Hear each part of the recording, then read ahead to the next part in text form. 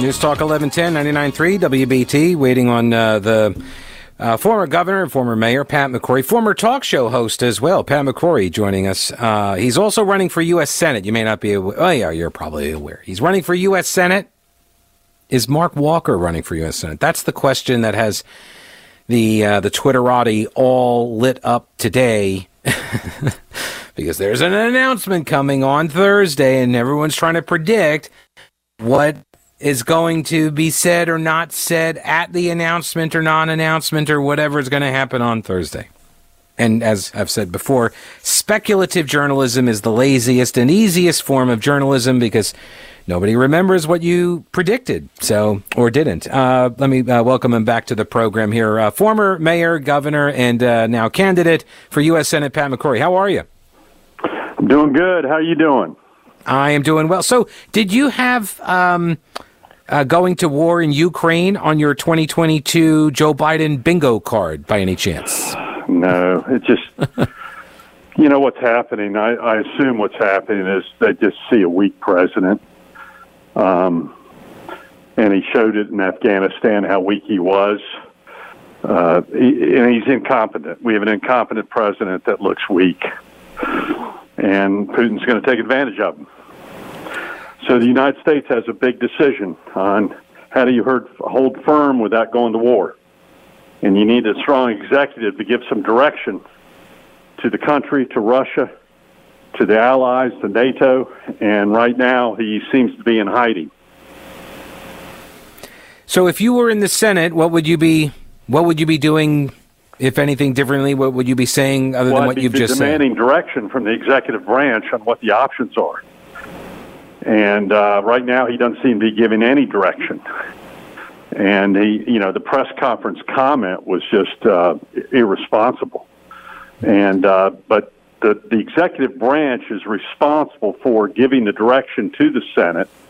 And you have a Foreign Relations Committee, and you have, of course, the Senate approves any war or action. And, of course, that's been kind of, ever since Korea, that's been kind of inconsistent at most. Korea, Vietnam, Iraq, pretty general policy. So, but this is where the president needs to stand up and say, this is my plan of action, so Congress can respond, and the people can respond, and NATO can respond. Yeah, do you think there's any national interest in us defending Ukraine? I mean, they're not a NATO member, so is there national interest there? Can you see a case for that? I think the interest is more, we get back to the theory of Vietnam, will the USSR continue to escalate like China would in the 60s and 70s?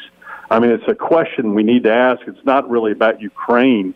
It's probably more about the issue of Poland and other very important allies. Speaking of allies, I'm not sure what to make of this story. There's a couple of them, actually. Well, let me start with the Mark Walker story because he's one of your opponents. You get along fine with him. You actually had a bit of a back and forth with him in a non-confrontational manner at a recent event when you were talking about the endorsement of President Trump in your race. He endorsed Ted Budd several months ago. And now I'm seeing that Walker is fixing to make an announcement on Thursday. He didn't happen to tell you what that announcement is ahead of time, did he? I do not know. I do not know. Well, I just figured I would ask. I mean, we just might as well run our own race. I have a great relationship with Mark. I imagine he's kind of in a unique situation, not knowing what's going to happen with the congressional lines, not even knowing the election is. So, it's a tough decision for individuals to make such a commitment, family and finances and everything else. So I'll respect whatever he decides to do. So what? So he came now to an event in Pinehurst the other day, as though he was running for the U.S. Senate. So that might have been a strong signal. Well, and he told us like 10 days ago that all of his focus right now is on the U.S. Senate race. So I try to take people at their word. My focus is not on the other candidates. My focus is on the incompetence of Joe Biden, Kamala Harris, Chuck Schumer, and inflation is the biggest issue right now. And I think one of the major reasons we're having inflation is one is the labor market and pouring so much free money into the economy, and two is we're destroying our independence of energy. And I was saying this 3 years ago on my radio show, that the minute you start not being energy independent, and inflation will start, and our security will be at risk. And we're making some horrendous decisions regarding pipelines, regarding independence of energy, and we're going to be more dependent upon the Middle East and Venezuela and Nigeria and Russia in the future. Is it possible you could maybe face in our country? What? Is it possible you maybe get the the Keystone Pipeline to get bought by the Russians or the Germans or something, and then maybe Biden would be okay with it? Have you considered this idea? Nothing would surprise me anymore.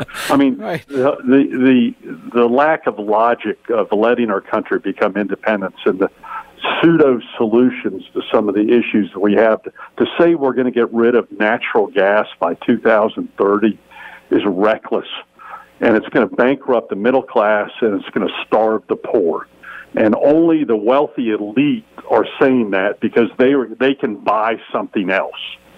But for parts of North Carolina that live on propane, or parts of Charlotte that everyone who has natural gas heat or natural gas air conditioners or natural gas stoves, Joe Biden has basically said, "The heck with you." And natural gas has been one of the saviors of our country regarding our energy independence and regarding also controlling inflation for the last 20, 25 years. Yeah. Well, it is obvious that the Democrats are worried about that as an issue. They are hyper-focused on trying to sell everybody this idea that what they have done in their economic policies has somehow, been an improvement over where we were. And it makes me wonder, have you gone to the grocery store? Have you gone out to eat? Have you tried to fill up a gas tank? Have you even, my wife and I, unfortunately, the timing is terrible, but we're now looking at, we may have to buy a car soon. We always buy used cars, but now those things, they're almost as expensive as new cars. It's out of control. It's out of control. And we knew this was going to happen the minute. Again, inflation's been controlled for the last 20 years because of energy prices have not increased. And every product you touch is based upon energy. Everything you're touching right now is oil-based. And we have an administration and extreme liberal environmentalists who call themselves environmentalists, but frankly might cause more harm to the environment than anyone by reducing the amount of energy that's available to America right now. And it's impacting not just how you fill up the gas pump, but it's going to impact your utility bill. It's impacting your food bill.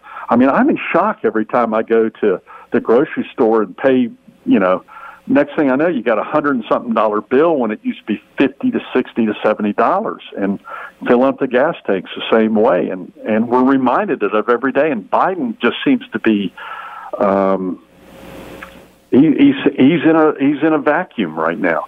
Do you think he is, there was a reporter that asked him a question about his mental fitness and polling about that question. Do you think that he is in decline? I was with him. I've had dinner with him, and I was with him 7 years ago where he all of a sudden interrupted the speech. We used to have fun with this on a radio show where all of a sudden he turned to me in the middle of a speech and said, "Hey, McCrory," he said, "Hey, man, why aren't you smiling?" Yeah. In the middle of the speech, this was 7 years ago. And then he came up behind me and started giving me a massage on my shoulder in front of 1,000 people. So and that was kind of odd. Right. Well, by the way, that's when I got up and hugged him because I didn't know what else to do to a person rubbing your shoulders behind you in front of 1,000 people. And ironically, now I have a Washington special interest group using that picture against me. Yeah. So note to self. The Bud people are using me hugging Biden against me, which is kind of ironic. Yeah. Well, hey, we're late for our traffic. I've always seen Biden to be kind of odd and disconnected. So I don't know if it's related to age or if he's always had some issues. Yeah. I tend to think it's a little from column A and a little from column B. But way late for traffic. Do you want to toss it to Boomer before we let you go? Boomer Von Cannon with the traffic. I never cared about the clock. You know that. Poor Boomer. That's right. Poor Boomer sitting here waiting on a traffic report. Yes. I never cared. No, man, it's just time. Come on. All right, Pat McCrory, thank you for your time, sir. Appreciate it. Good luck on the campaign trail. Bye-bye. All right, take it easy. That is